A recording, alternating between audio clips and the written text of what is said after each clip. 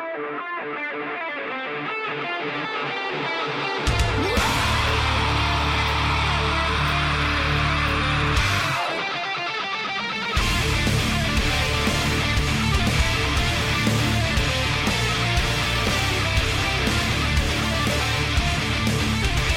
right, here we go. Today is Sunday, August 2nd, 2015, and this is episode 126 of the Defensive Security Podcast. My name is Jerry Bell, and joining me tonight from the wonderful, extravagant Callett Estate is Mr. Andrew Callett. It's very weird being in person for this. Like, I can't be like browsing porn while we're doing the show or anything. I know. We had to wear pants and everything. But hi, how are you? I'm doing great. How are you? I'm good. It's Sunday comes around way too quick though. I completely agree with that. All right, so just a reminder that the thoughts and opinions we express on this podcast are ours and do not represent those of our employer. Past, present, or future. True enough. All right, so we have been kicking the can down the road on this one topic for a long time, and we're finally going to cover it. It's a big topic. Yeah. So maybe we could take it in sections.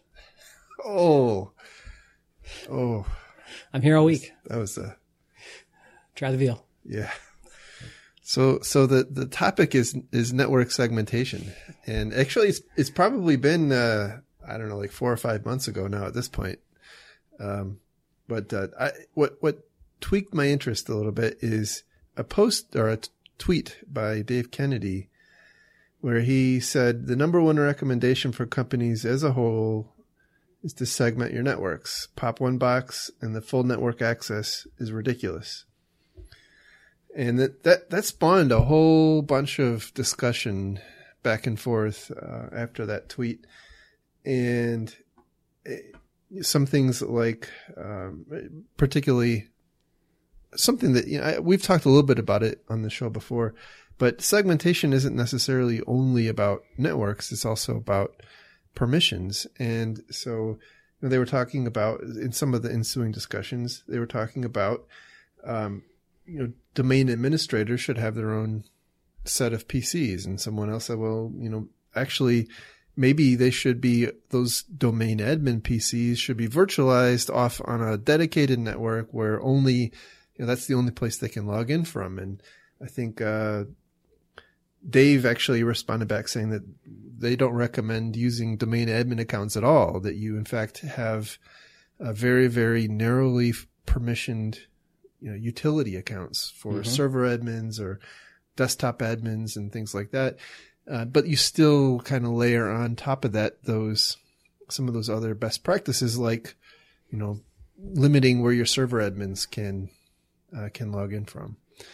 So that's the introduction to the topic. So first off, let's clarify that this is Dave Kennedy of Trusted Sec, who also runs DerbyCon, who recently crushed my soul by denying my talk. Oh, dang. But to be fair, I don't think it was just him. To be fair, I did not submit an outline properly, which apparently they use to really decide talks. And they also said something about how they use whether or not the talk has been presented at other conferences. But they didn't say if that was a pro or a con. I actually need to ask him. Like, is it a good thing that it's been presented someplace else, or is it a bad thing? I don't know. Anyway, and it was also a very, it's a talk I gave at B-Sides Atlanta about, not being a burden on your loved ones when you die. So it's not a very happy talk. What about not being a burden on your loved ones when you're alive? How about that? I can't even get that one right. Okay. So anyway, I just thought I would share my pain. Anyway, yeah. So to me, this fundamentally comes down to the concept of we are assuming a breach will happen, and we want to minimize the capabilities of that breach to spread. Yes. And of the bad guys. And we want to give them more hurdles to jump through. Right. So I'm all for segmentation. Love the concept of segmentation. You're very pro segmentation. I'm very much all about keeping things apart. I don't want my data to be free. But there's lots of trade-offs. Right. The more you segment, the more complicated your administrative overhead is. And frankly, your segmentation technology, which most of the time is probably a firewall, you've got to have really good firewall admins who are really good at working with your developers and your administrators about understanding how things really flow in your environment. Because it doesn't do you any good if you segment, let's just say at a network layer, 2 subnets and then leave wide open path between them for any service. That doesn't help you. So let's be fair up front. There is a cost to doing this. But I think that cost is worth paying. But you really have to have sharp people and understand it's going to make your life a lot more complicated, and it's going to take a lot longer, and you won't be as agile or nimble because you've really got to think through as you roll things out. Yeah. The other thing I'll say is I think fundamentally a lot of people have don't fully understand what it means to segment. I can't tell you the number of times I've seen shock and horror when people have realized that an attacker has crossed from one network into another where they thought segmentation existed, and by segmentation, in their mind, they believe the minimum number of services between them, right? And don't understand that in many cases it can be, depending on the situation, right? It can be pretty trivial to get from one network to another. And so I think it's also very important as you embark on a segmentation strategy that you really understand the different failure modes. Yeah, I think a lot of people just assume everything's going to behave as designed. Right. And then there's all those little exceptions. Like, I need my vulnerability management scanner to scan this environment, so I'm going to stand up a VM or a host with 8 legs going to each of those because I don't want to scan through the firewall. Oh, look at that nice little bridge you just built between your segments. Right. Or I need to do backups, and we don't want backups to run across the firewall, so I stood up a backup network and extra NICs in all of my servers. Nothing stops a bad guy from going after that segment. Right. Or a management network. Or, sure. Yes, secondary management network. Yep. And, this is where I think really good internal pen testing and smart, kind of threat profiling come to play.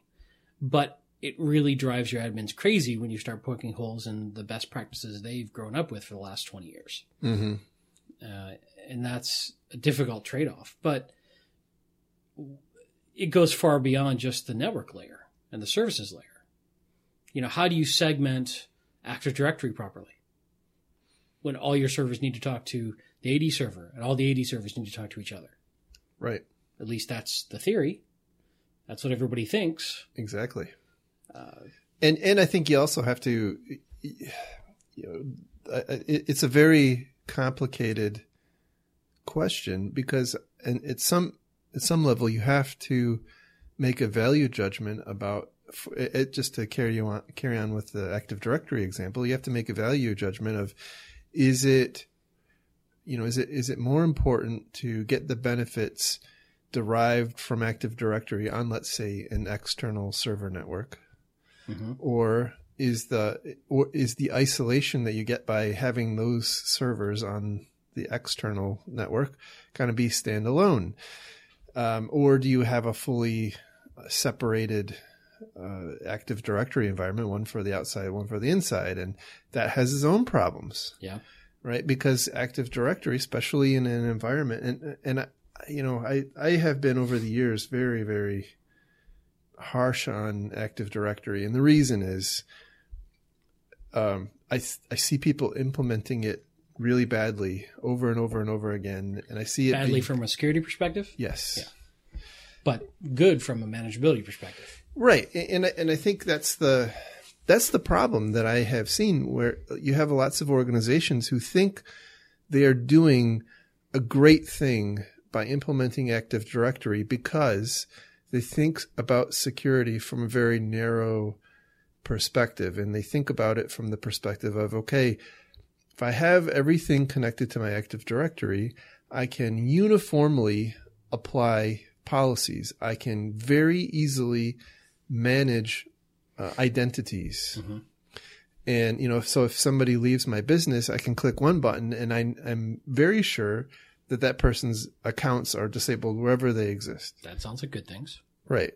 However, they don't understand that the flip side of this is that once an attacker gets in, it is a very strong enabler, as Mr. Kennedy is alluding to here, that allows an attacker to almost trivially move throughout your environment.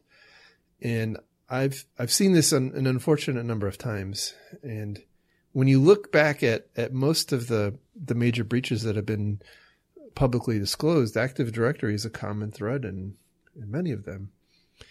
And so, you know, I don't mean to just be banging on Active Directory, but I think this is one of those ones where we generally don't do a good job of understanding the failure modes associated with it in the context of segmenting your network. Well, I don't think it's very common that security architects get deep into the Active Directory conversation either. True. And it's also something that, you know, it's probably been there for a long time for most organizations and is not really open to, I mean, unless you're reevaluating privileged identity management and, you know, kind of account vaulting and all that kind of stuff, it's not often something people even think of an option to revisit and re-architect. Well, that's a good point. It's a very good point. There were some suggestions in here that I wanted to cover, and I know we talked a little bit about this a couple of years back.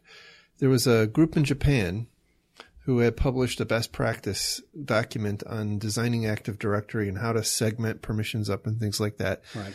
And I'll see if I can dig that out and put the link in there because I think it's still, as far as I know, still pretty applicable.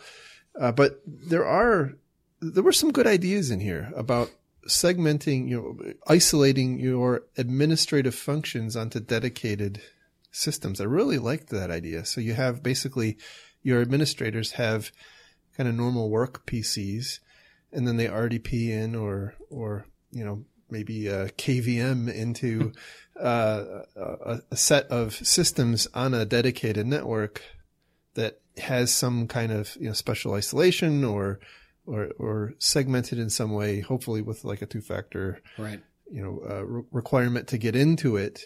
But as you mentioned, the downside is that now if you have a 24/7, you know, on-site operation center, I suppose this is a little bit easier discussion. But, you know, if you have people who are on call at home and something goes wrong, you know, that becomes a bit of a liability. Yeah. You're adding a lot of complexity. Right. And complexity that may require them to drive in to the office. So fundamentally, we're talking about a trade-off between security and ease of IT. Right. You know, for a lot of these.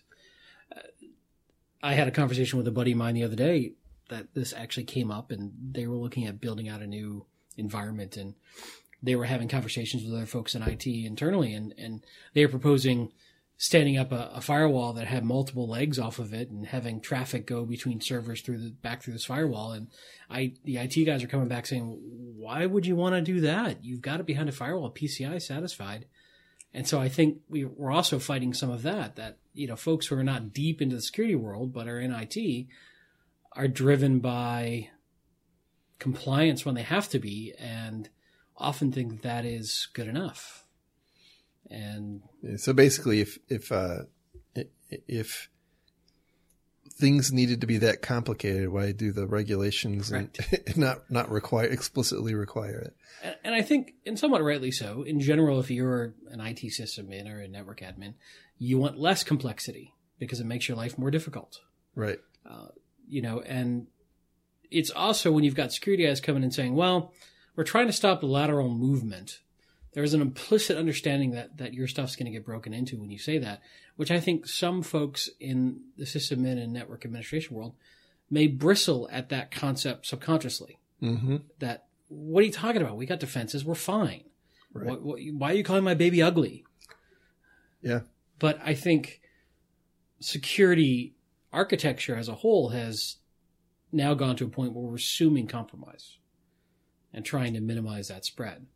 But this impacts almost everything when you think about it, in how you do business function, how you administer your applications, how you do account management, how you build your network.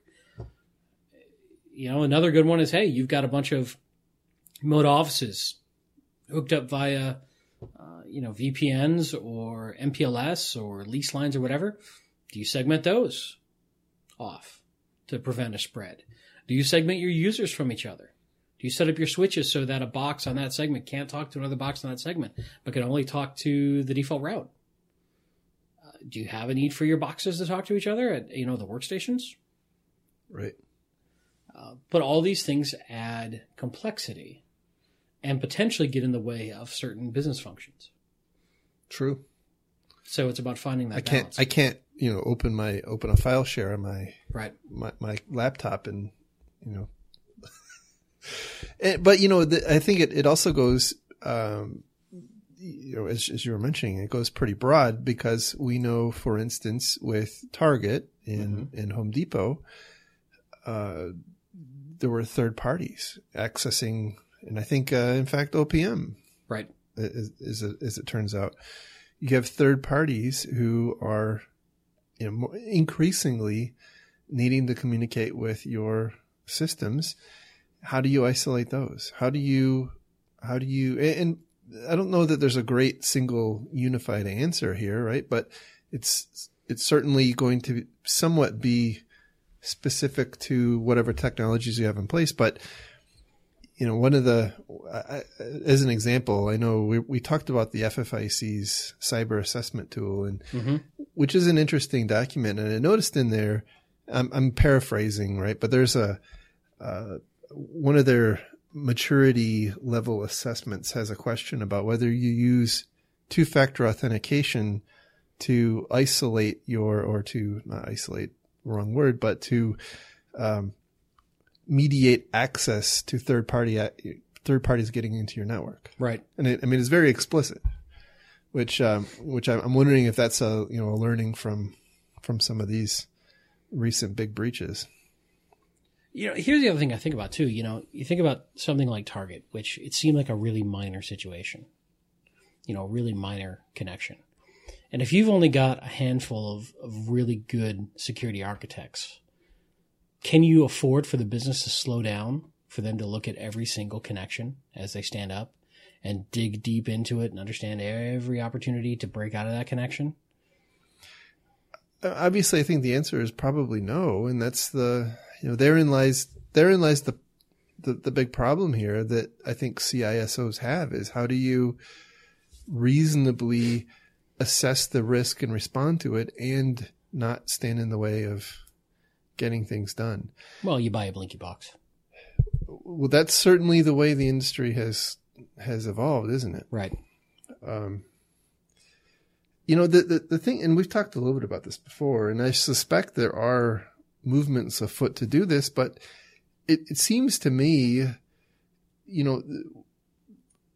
every time a civil engineer or an architect wants to design a new building or a bridge or something like that, they don't start from nothing, right? There's a lot of tried and true kind of best practice design patterns. I know everybody likes to make fun of best practice, right? But, design patterns that are... No, they're engineering problems that are considered solved problems. Right. And you pull that solved problem solution off the shelf. And you stick it in. Yeah. Yeah. And you copy and paste and off you go. And it seems like that's an opportunity for not even the IT security field, but the IT field. Well, why do we avoid it? Are we just that arrogant? I don't know. We think we've got to do it So getting into, this is this is now a psychological discussion, right? Because I really think a big answer, or a big portion of the answer to that question, is that there's a very low barrier to entry in IT. Right. Right. You can. And high demand. And so, you can very easily, the average person, I did it, you did it. Many of us did it. We just cobbled together some crap in our basement. We started learning it, and, we made mistakes. We grew in our field, and that I think that's a big part of it, right? So I have my way, my experience informs how I design things. Your experience informs how you design things. And that's kind of how it is. I remember in the run up to the .com bubble that everybody and their brother who could spell Microsoft security or certified engineer got hired. Yeah. Yep. And Java too. Right. And it was crazy because you had a lot of people in the industry who really didn't know what they were doing. Right. But there was such a huge demand. And I wonder if that's part of what we're seeing now. Everybody's forecasting a huge shortage of security talent. What are they, I keep reading the same thing and I wonder, what are they going to do? What is all this security talent going to do? Because I often think that a lot of our problem is not necessarily, bear with me for a second, right? But I almost think that security, the way we talk about security like that is almost like a blinky box. Like it's just add more crap on top of it. And sometimes that crap is people. Right. Rather than designing it right in the first place. But you got to have somebody to design it right. Yeah. And keep in mind, most of the time you're walking into a pre-existing situation.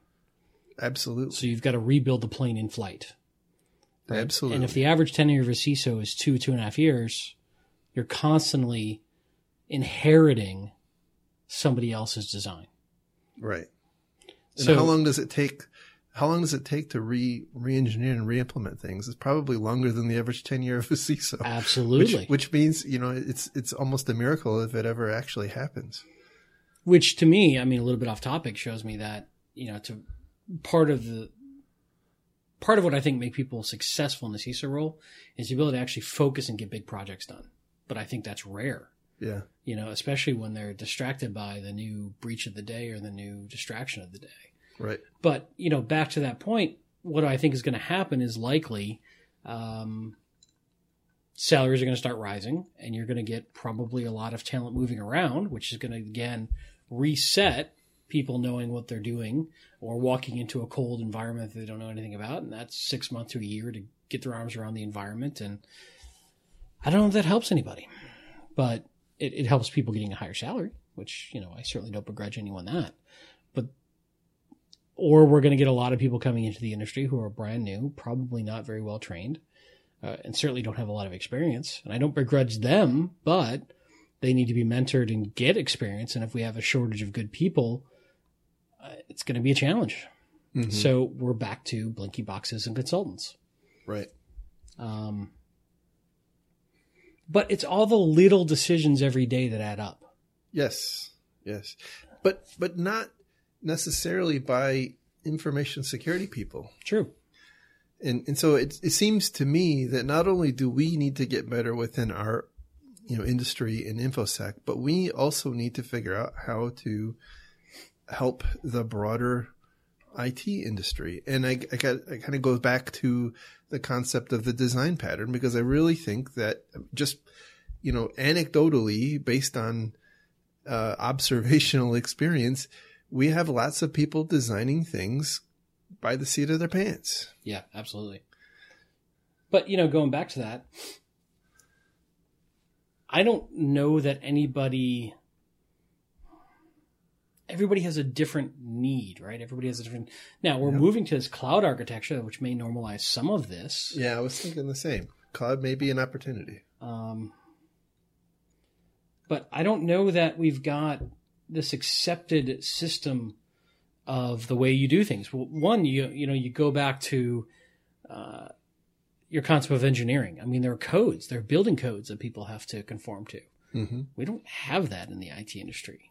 You may have some regulatory environment that may have some influence and, compliance environment, but nothing like a code sign off from a building inspector. And I'm not saying I want that either. Don't get me wrong, but that drives a lot of that. Hey, we know this will get signed off by code. We know the QSA will like this kind of thing, but it's also something that security is evolving so quickly and the threats and the defenses are evolving so quickly.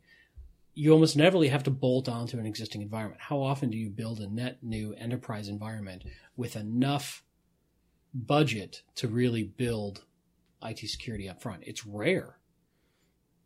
So I don't know. It's a tough problem. But, you know, one thing that's going way back to something we were talking about earlier about segmentation, you know, here's a philosophical question for you. Who should run the firewalls? Network guys? Security guys?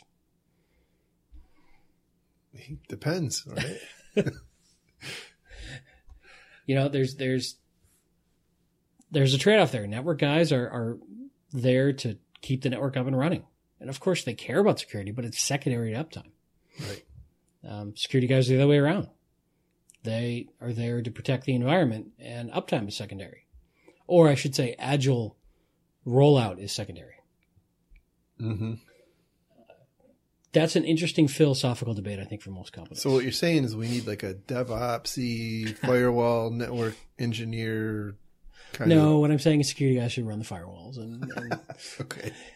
Because for lots of reasons, and I'm sure that I'll get some hate tweets or hate mail over this, but one thing I found is that if security guys run the firewall, it gives them a very, very good chance of catching projects before they escape. If they've got their firewalls down tight, things can't just sneak out onto the network from a services standpoint. Yeah, that's very true. But you have to have very responsive, very good firewall admins, and most businesses won't tolerate how long it takes to get things done properly. Mm-hmm. And, you know, suddenly you got VPs of business lines calling CIOs going, why can't I get my firewall rule in tomorrow? Right. So, Just a button they have to push. right. Why can't we get this done? Who do I need to call? Right. Who do I need to escalate this to? This is unacceptable. So it takes a great deal of discipline Right. in an organization to do that. And certainly I've been on both sides of that, and you've got to have a thick skin, I think, to stand up to a lot of the business pressure. And by the way, you know, again, security is there to facilitate the business. So it's a difficult, security shouldn't be the ones who are saying no. It should be the business culture and the executives who have set policy that say no. And security is there to facilitate and enforce it. Yeah. I mean, it does seem like if you have a situation where you've got your firewall admins doing business or doing battle with your executives, you've kind of got a dysfunctional situation. But it's going to happen all the time, I think. Well, probably so. But at the end of the day, like you said, it was those very executives who asked the firewall admins Maybe to do their, maybe bidding. their leadership did. Well, yes. Yeah. You know, it also comes down to, are you willing to, you know, stand in the way of business to slow things down enough to do it the right way? Because if you're too slow, this is what causes shadow IT to form. Mm-hmm. And especially with cloud, it's real easy for shadow IT to form. Yeah. Well, and not only that, I mean, there's just the pragmatic issue of, you know, if the business needs to move that fast Right. to remain competitive, which, you know, there's a whole other debate there about whether or not that's true. But, Mm-hmm. you know, assuming it is, you know, you need to have a business left to protect. Right. So, you know, in my mind, it's probably better for security to have a seat at the table, even if they don't win every battle, because at least they know what's going on. Right. You know, I remember a couple of years back, I walked into a customer who had no Wi-Fi. They had no corporate Wi-Fi. And so what everybody was doing was hotspots on their phone. And I looked at that and said, well, you're not really doing yourself any favor here, because if you at least provided the Wi-Fi services, you could at least monitor and control it, as opposed to now you have no control over these, in essence, network bridging coming into your environment. Right. But I don't know that a lot of people think about it that way. You know, people are going to, this is the fundamental problem. People are going to find a way to do their job as they are incentivized to do. True. And if you have too many roadblocks, they'll find a way around you, and more than likely their boss will support that. So it's a difficult balance. So I don't know if we've really made a point on segmentation, other than I think it's an incredibly useful tool, and I think it's really important to challenge your assumptions on segmentation. Are you truly segmented? How do you know? Yeah. And well, the reason I wanted to bring it up is the context is Dave Kennedy runs a group or a company that does penetration testing, and I would call it the big boy kind of penetration testing, who are not just going to run a vulnerability scanner and give you a report, but the ones who will actually get in and change the background on your CEO's PC, that kind of engagement. And his point was, these unsegmented or improperly segmented networks make their job just extremely easy. Yeah. And so it means it's real easy for the bad guys. Yep. And it maps very well to what I've seen. And also to a lot of the stories we've talked about in the past. And so it just seems like an extraordinarily pervasive problem that as an industry, we don't have a handle on. And, somehow, some way we need to get a bit better. And I think we also, we need to start looking for those opportunities that, the asymmetric opportunities to gain an advantage. Right. And so in what sense? So that we're not trying to constantly look for the next blinky box, right, to go and address a particular problem. We need to design and implement systems that are more intrinsically robust. Yeah, I agree. I mean, we were involved with, I don't think it's any secret, and I think statute of limitations passed on this. So when I worked at ISS, we built a brand new headquarters. And so we got to design the network from the ground up. And we added a great deal of segmentation, much to the chagrin of some folks, but much to the happiness uptime of others. And the rumor mill that will neither be confirmed nor denied is that when IBM bought it, they ripped out everything I built and put in a flat network. So there you go. What's that tell you? No comment. So, I think you're right. I think in many ways, manageability is winning out over security, and that manageability just helps the bad guys. Yeah. Yeah. And here's this is descending into the bowels of risk management, right? Because, well, I was just thinking about something. I don't lose this thought because Sure. I was just going to say, we were talking earlier about solved problems in engineering. Mm-hmm. The difference is that engineers don't have a risk tolerance meter. The risk is always set at the risk tolerance is always set. Businesses have a variable amount of risk tolerance for cost.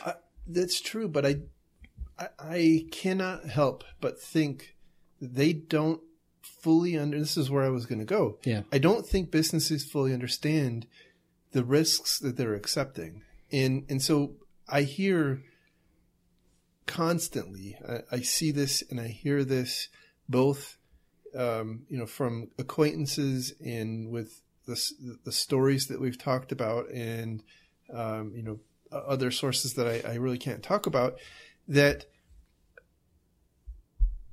an organization will make, what they consider a risk trade-off decision, mm-hmm. right? And we're going to implement an unsegmented network, or we're going to allow our vendors to access this application because that's, yes, we know that there's a potential for something to go wrong, but in the back of their mind, they don't actually think that anything's going to go wrong. And so when it does go wrong, they're not, the thought isn't, oh, well, that didn't work out there's no feedback loop. Didn't work out the way I thought it was, right. No, it's what happened. How could this possibly happen? Whereas when you're talking about engineering disasters, it's usually very clear, visceral cause and effect. Right. Interesting. So we're not learning from our mistakes. I don't think so.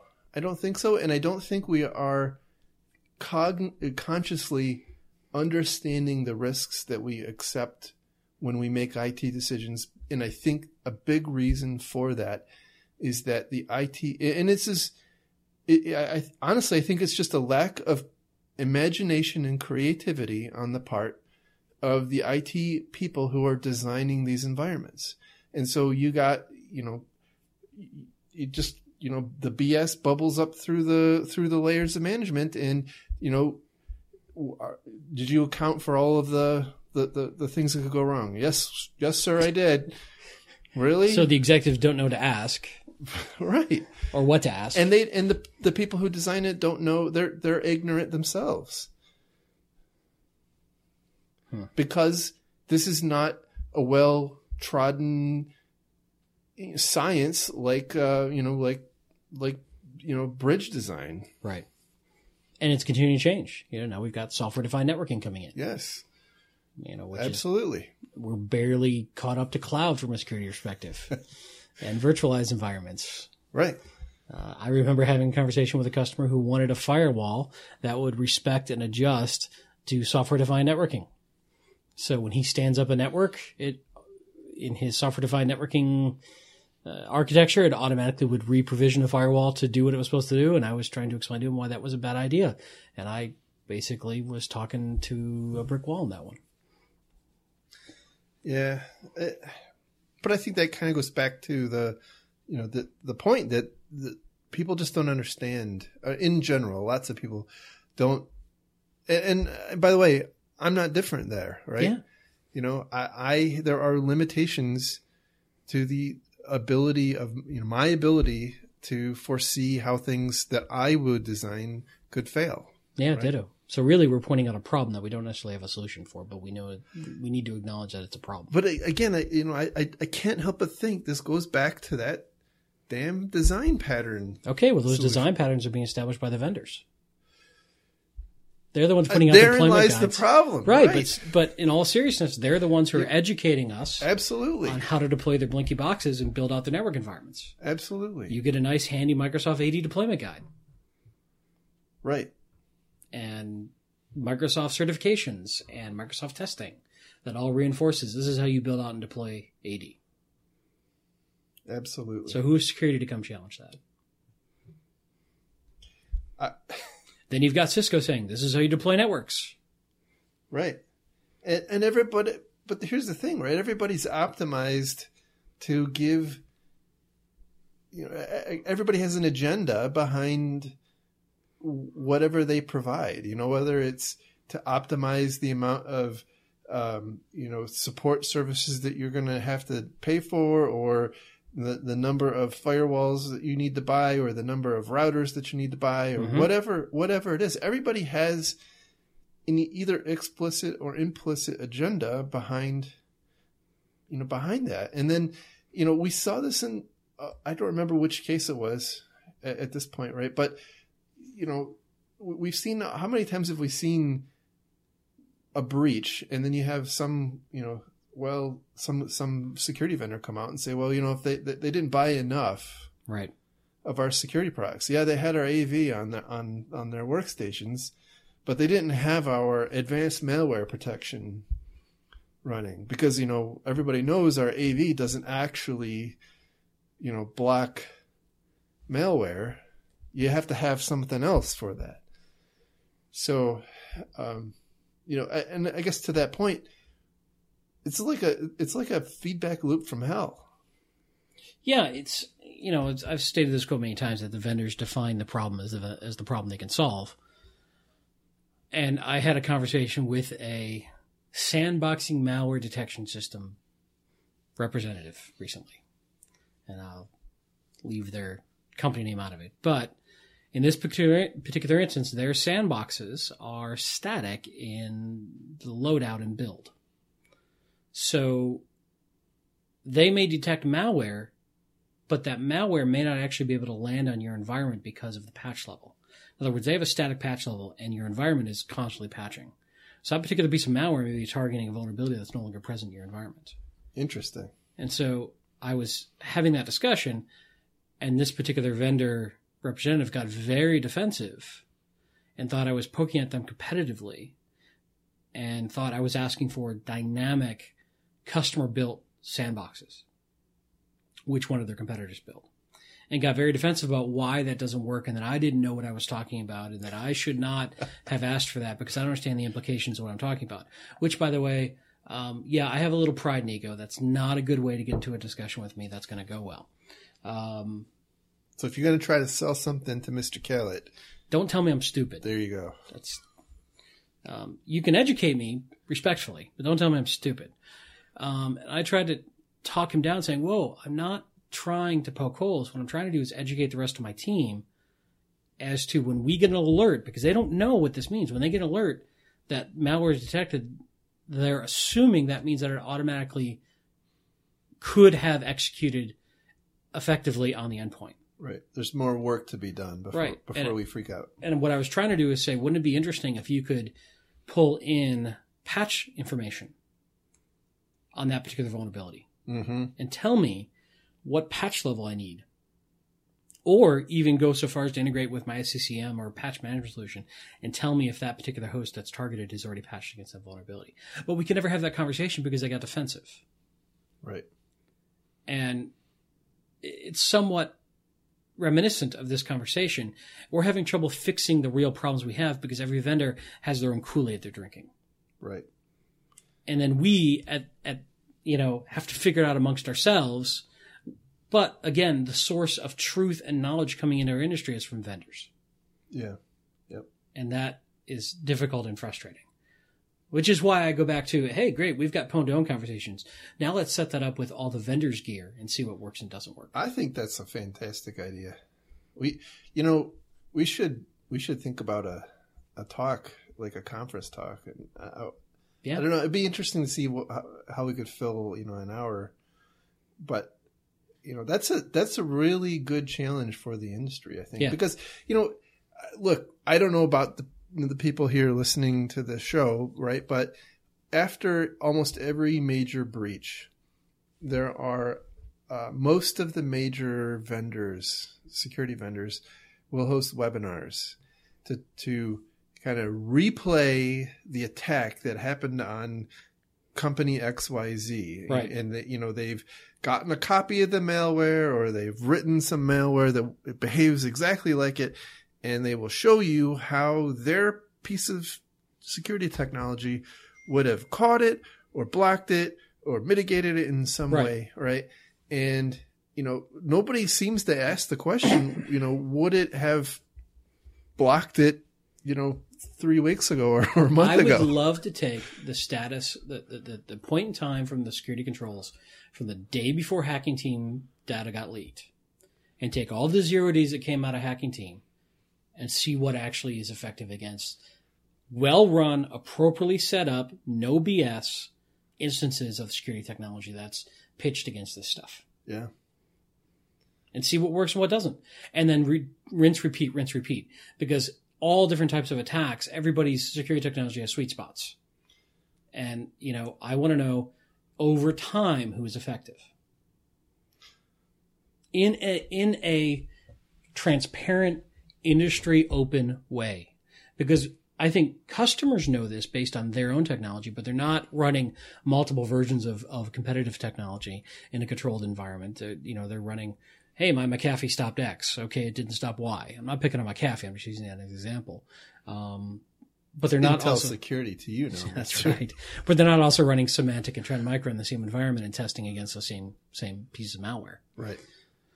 This is a really expensive, difficult proposition. It's probably a full-time job for somebody. But I do think it would be... There's that whole cyber UL thing now, right? Yeah. So, I do think that there is something to be said for that. But as soon as you do it, politics will come into play. Yeah. Because you've got everybody and their brother already trying to do stuff like NSS and other stuff like that. And you see how that goes when people start nitpicking how they do their testing. Mm-hmm. Yeah, you didn't configure it right. You didn't follow our best practices guide. Let us have our professional services people come out and exactly. And as far as I know, some of those guys are already actually. This probably is not a unique idea. Somebody might already be trying this exact thing. But yeah, I would imagine it's thinking about it from the cyber UL thing. It's probably more like the cyber consumer reports, right? Right, because. You almost it needs to be funded from outside. Probably funded by the people who would be buying. The challenge is though, as soon as a new threat comes out, a new attack comes out, a new version comes out, it's all crap. It's a very expensive proposition. Yeah, so I don't know. I just think it would be an interesting point in time for these folks, who say we would have stopped XYZ attack if you had only run us. I want to prove it. Yeah. In a credible third party way. Seems like a very good idea. But probably not practical, unfortunately. Yeah. So anyhow, we burned a lot of time on that topic. Yeah, let's move on to. We have a couple stories that we want to talk about. Yeah, we're 50 minutes in on our actual recording, just so you know. Okay, all right. So our first story, speaking of whatever, it comes from Fortune.com, and the title is, oh boy. Hackers give up when they go up against a cybersecurity company. You can't see me, but I'm just shaking my head. Yeah, with my he's clearly gotten a headache now. Face palm. So apparently, the CEO of CrowdStrike, Mr. George Kurtz, is declaring victory with with defending one of their customers, who apparently was having some significant problems with with one of the Panda named hacking groups, Hurricane Panda. There you go.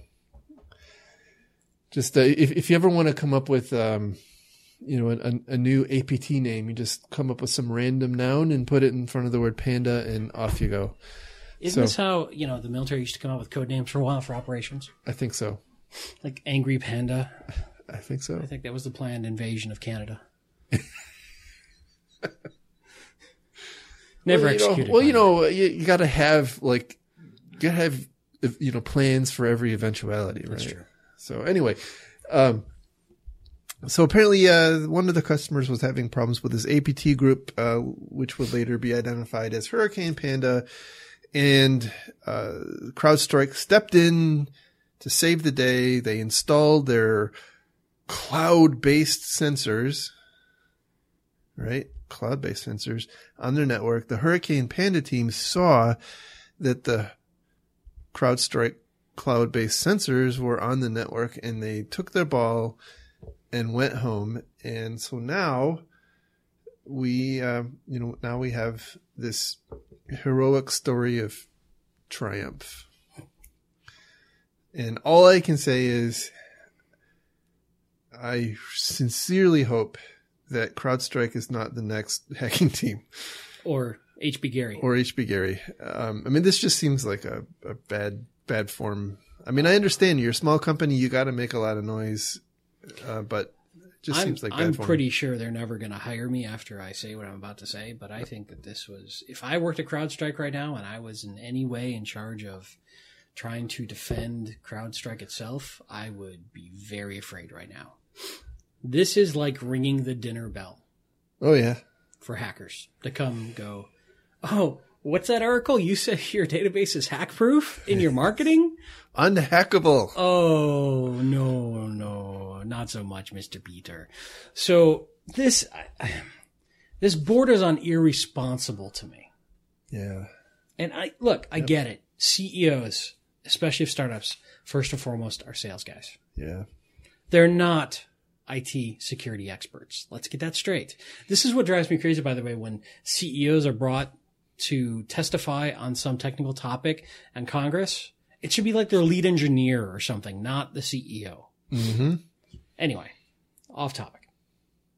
So this is a hell of a sales piece for CrowdStrike.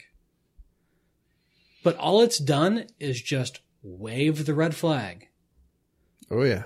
Now, I certainly understand the concept of if you raise the bar of pain high enough, some hacking will go elsewhere if you're too hard of a target. But we've also seen an evolution of targeted, purposeful, intentional hacks, not just random, hey, who can I pick up for my botnet? Right. So in nation state level capabilities, which I'm not saying a nation state, I'm saying nation state level capabilities. If they're coming after your company for a specific reason, just having some deterrence out there, making yourself, putting some bars on the window so the bad guy goes someplace else, I don't think is much of a deterrent. So why would a hacker run away because CrowdStrike is there? There's almost no consequence for them to get caught and attribution to be laid at their feet. Yeah. If I'm in North Korea or China or Russia or Eastern Bloc or whatever, all this has done is made my life a little more difficult, potentially, assuming that their gear works well. And I don't know how well their gear works one way or the other. But why would I run away? That thought crossed my mind too. It is a bit of a stretched, I think, to assume that the adversary here just took their ball and went home versus decided to go about it a different way. I mean, look, maybe they did, right? I'm not disputing that the story here is accurate, right?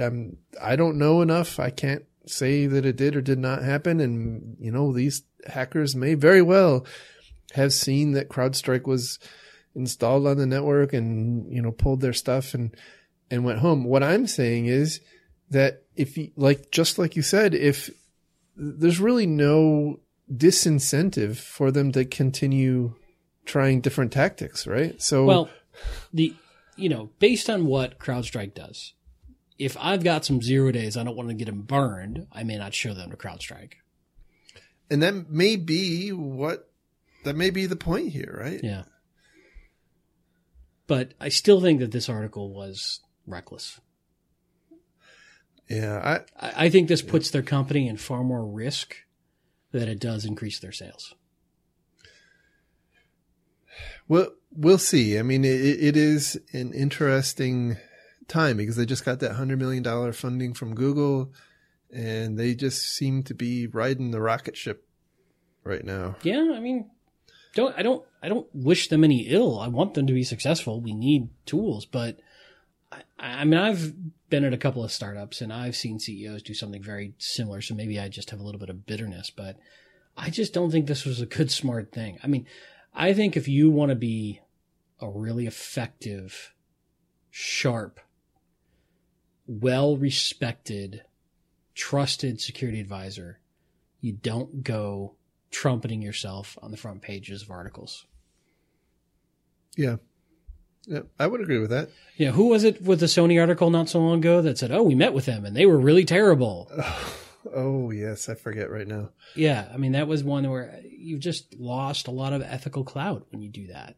Right. So the only thing that I think CrowdStrike has done for themselves now is just set themselves up for a hacker or a hacking team to go, oh, really? Yeah. And prove them wrong. It seems to me, now, I guess maybe this is why I'm not a CEO, and he is, Yeah. I mean, he's a successful, he was at Intel Security for a long time. So McAfee. He was the CTO, in fact. Yeah. I mean, certainly a smart guy. It's easy for us to armchair it. Yeah. I mean, it may very well be part of a more strategic play. But I just find being understated a little more palatable, and I as a security person, I find this, one, worrisome if I were in their shoes, and number two, I find it a little offensive isn't the right word, but I just find it a little gaudy, I guess. Yeah. It probably is how, folks who are in the Navy SEALs feel when their missions are being discussed on the news or talked about by the president. And, yes. We want to be quiet professionals, and this is not quiet. Right. It's a balance on this show. There's so many things from our experience that would add value to our conversation, but we can't talk about because it would be unethical to our employers or to the people involved. And it's not because we want to be, cool and secretive. It's just not appropriate. It's not.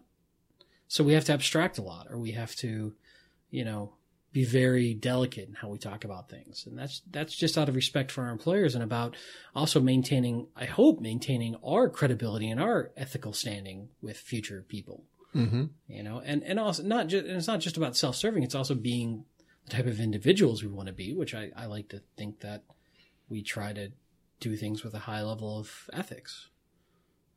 We're certainly not perfect, but anyway. Anyhow, moving on to our next story, which comes from the That's what happens when Jerry gets bored with my point. Yeah. Snooze. He's like, whatever. Shut up, Andy. Snooze.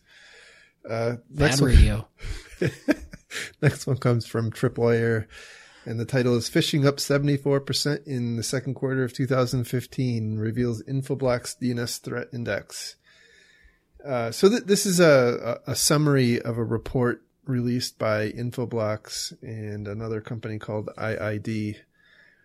And I think it's interesting in that it kind of points to a macro level trend that highlights, we're dealing with an increase in phishing attacks, right? And so I won't get into all of the details of their methodology here, but basically their point is that there's a kind of a cyclical pattern of the actors out in the world where I think they call them farming and harvesting or something like that, planting and harvesting, where they will, they will go off and kind of build up their infrastructure for a period of time. And then you see evidence of that infrastructure being used. And so I think they can kind of point out that in the last part of last year, in the first quarter of 2015, you didn't see as much phishing activity, but the story is that they were kind of building up their environment, and then apparently they let loose the dogs of war. The dogs of cyber. The dogs of cyber war. Yes. And so that kind of portends that, this is, this is something that changes over time, right? And it's going to change based on attributes that we don't necessarily understand, right? Or factors that we don't understand. So, but I think it's fair to say that phishing continues to be a threat, and it should be taken seriously.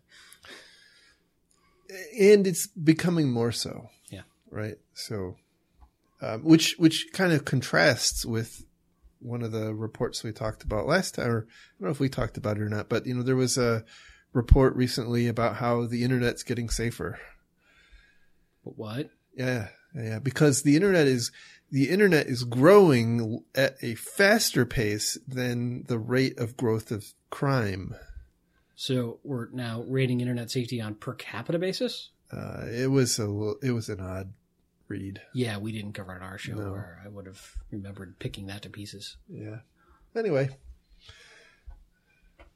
watch out for them fishes. But I guess going back to the reason I wanted to include it, I think this is an area where another area where we don't have a great solution. I'm sure there's a blinky box you can buy. Well, probably, right? But we talk about we got to have better user awareness training, but look at the tactics that some of these people are using. And by the way, we talk about nation state, actors and nation state level stuff, right?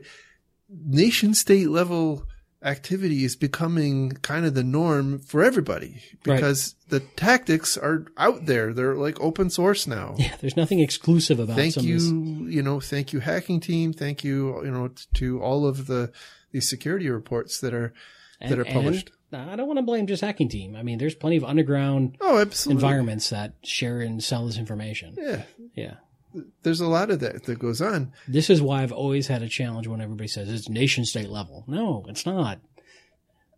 There's nothing I've seen thus far except maybe Stuxnet level stuff that has to have been nation state. Right.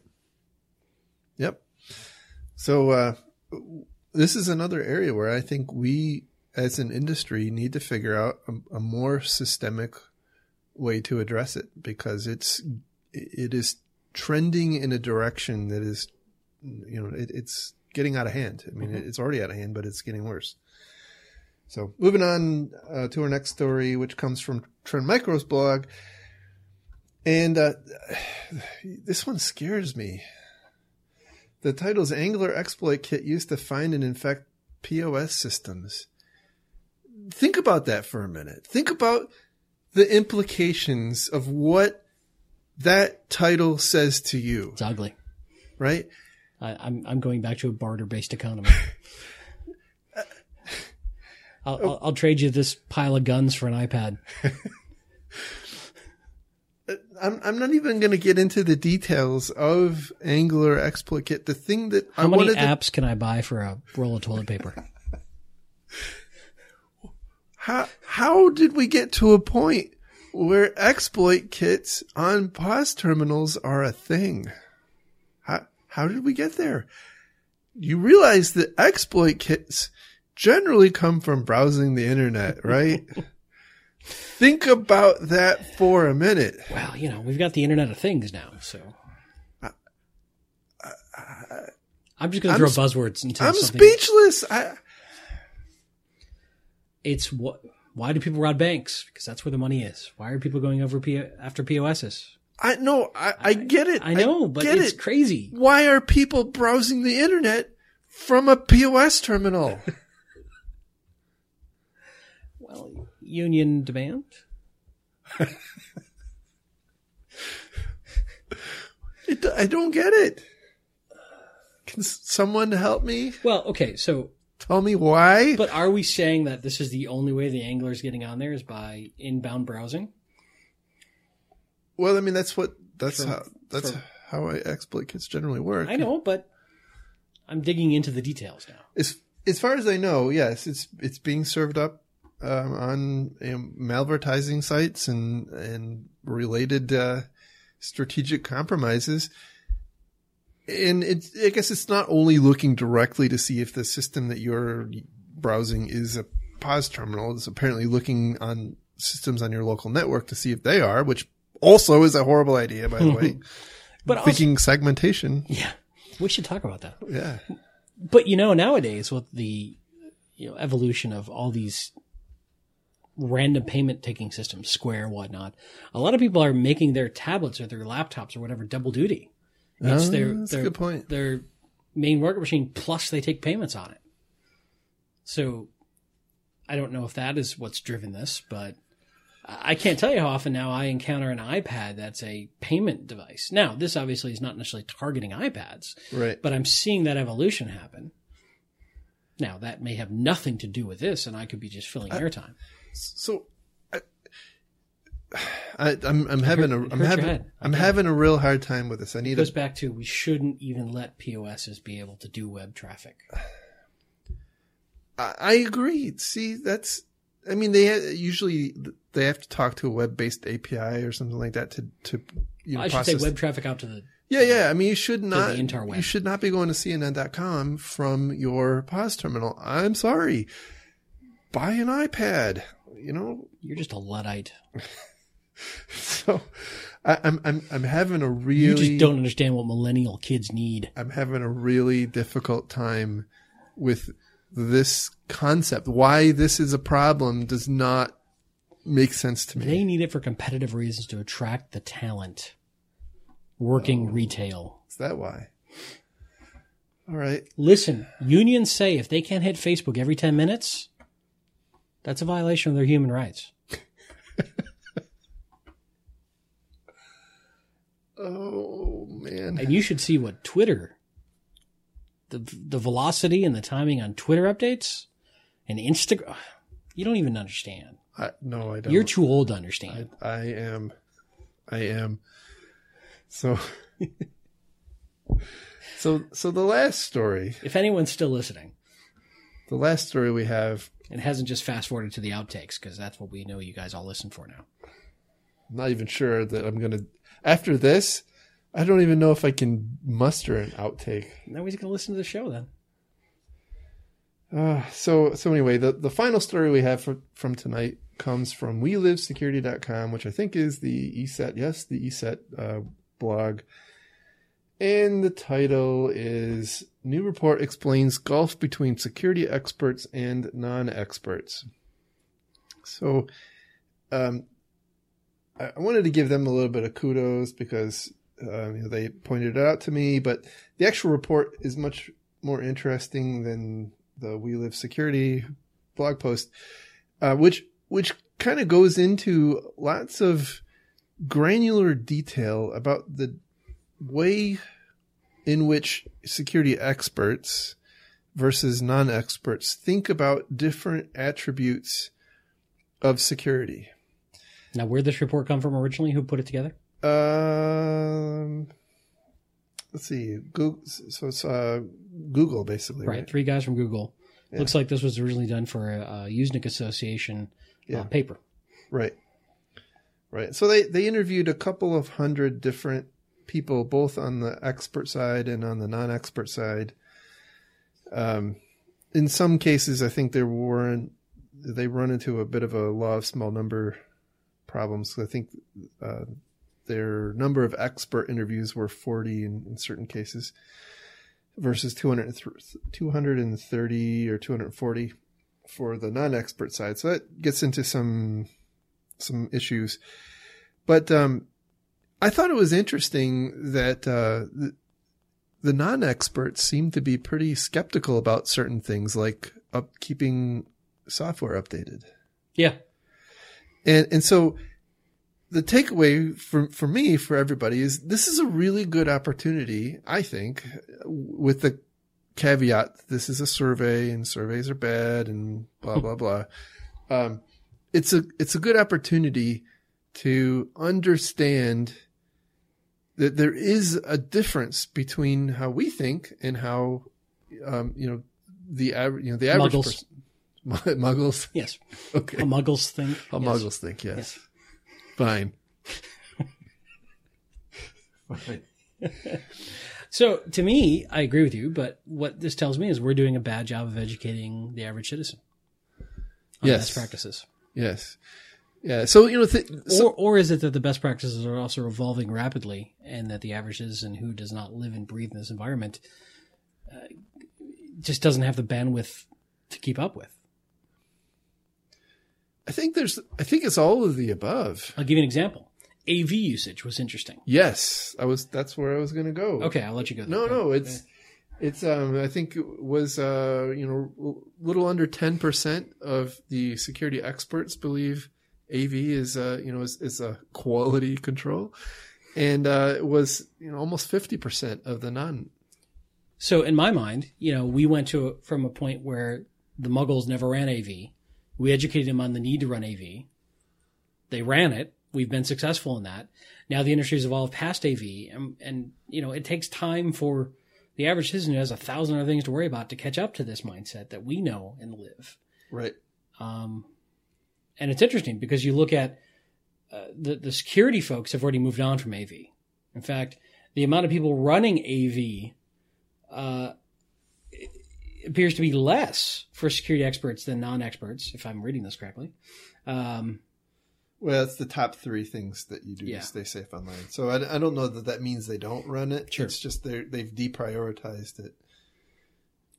So expecting Muggles to keep up with a fast-moving environment, I think, is difficult. Absolutely. Yeah. Absolutely. And there's also an interesting one in there about how, as I mentioned, the Muggles, to use your word, are skeptical about patches. Now, let me be clear. Some of my best friends are Muggles. So I'm not... Okay. Which is why, for all the controversy of automatic updates coming down with Windows 10, I actually think it will be a net benefit. Now, net benefit by taking away some freedom, which, as a libertarian, that bothers me. But then again, you don't have to load Windows 10. But I think for the average person, for just updates to just happen for them and they don't have to worry about it is a good thing. Oh, clearly so. And you have the option of going and turning it off or deferring updates and that kind of thing. But I think it's interesting. Just the thought process is interesting, right? The difference in thinking is where the interest for me lies. And, that the average expert thinks that password managers are a good idea, whereas it's, on the non-expert side, they're not a good idea. And you want to have even today, like recently, I've had people who, I don't know how they know that I'm in security, anyhow, we'll want to, pick my brain about some security thing, and they'll tell me their secret. I want to tell you what I do to stay safe online. I pick a word, right, and I substitute some of the letters for numbers. They're the only people to ever think of this. I know, and they think they're onto something really, really special there. 15 years ago, sure. But this. I think that the trouble is that we've designed systems, that are kind of require people to think in a way that they're not apt to think. Well, this is the fundamental problem in why social engineering is so effective. Yeah. The bad guys use our weaknesses against us. Right. Of the average person. Right. And we who live and breathe this every day can take those mental exercises in stride, whereas the average person's got a lot more to worry about and think about and doesn't have the mental bandwidth to be at the level we're at, but then we don't have the mental bandwidth to be at the level of their expertise. Right. You can't be an expert in everything. Right. And this is the fundamental problem that we're facing right now. Agreed. One of the fundamental problems. Oh, I agree. And I think even many security experts themselves are not. I mean, I think there's a flaw in the thinking that security experts are doing it right. Yeah. And that's not true. That it's never been true. Some of the worst, nastiest breaches and outbreaks I've worked on involved security people. Well, sure. They've got the keys to the castle. Right. And there's an arrogance that comes with it. Exactly. Yeah. I think the arrogance plays into it more than anything. And I do wonder how many security people don't run antivirus because they don't, they think they've seen all the tricks. Yeah. I have magic cyber dust that surrounds my computer. Don't snort the magic cyber dust. It won't end well. Oh, well. So we're not going to DEF CON. We're not going to Black Hat. Nope. Or B-Sides Las Vegas. Why? Because we're lame. That's right. But we are putting out a podcast. That's right.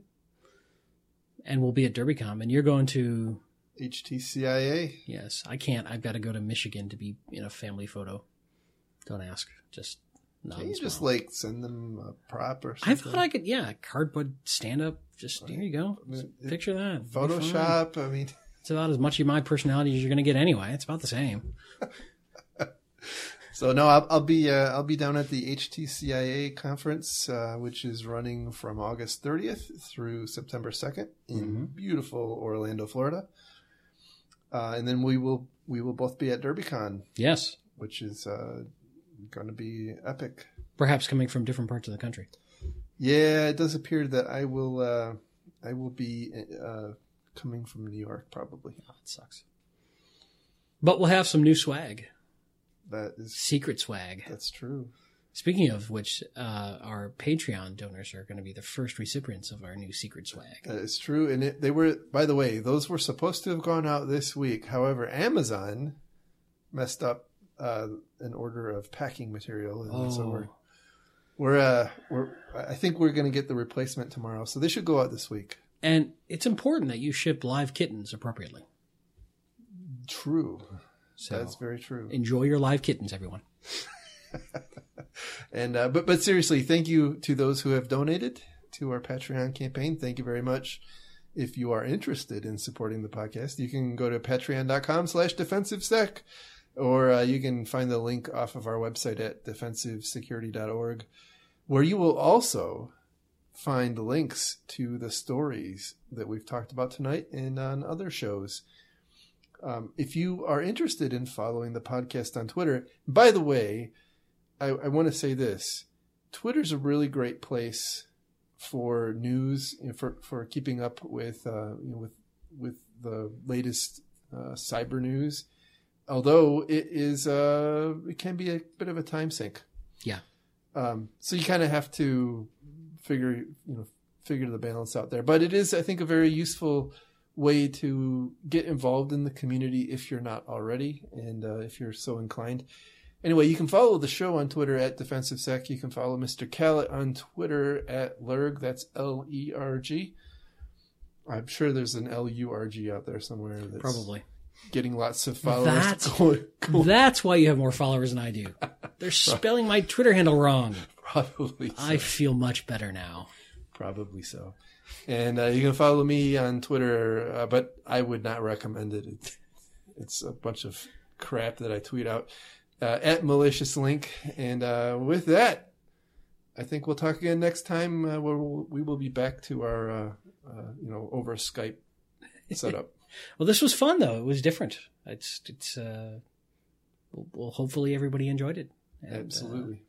We did this because Jerry's been woefully bad in keeping up with his movies, so I had to make him watch something. It's because I have kids and dogs and cats and yeah.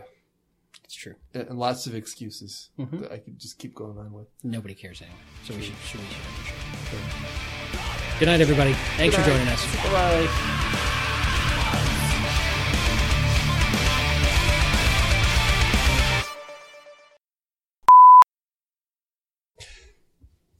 I've noticed that the Bond villains suffer from the same problem as the Star Wars troopers.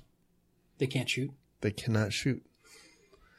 Well, they can shoot. They just can't hit. They can't hit their target. When you're a super spy, though, you have +3 to bullet evasion. Damn it, my Twitter humor is more important than you driving safely. All right. Well, you want to do it? No, I quit. Okay. Next. I'll make your job as difficult as possible then. All right. Here we go. Before I should figure out what day it is, though. Bye-bye. Bye-bye now. Bye-bye. Bye-bye. Bye-bye. Bye-bye. Bye-bye. Bye-bye. Bye-bye. Bye-bye.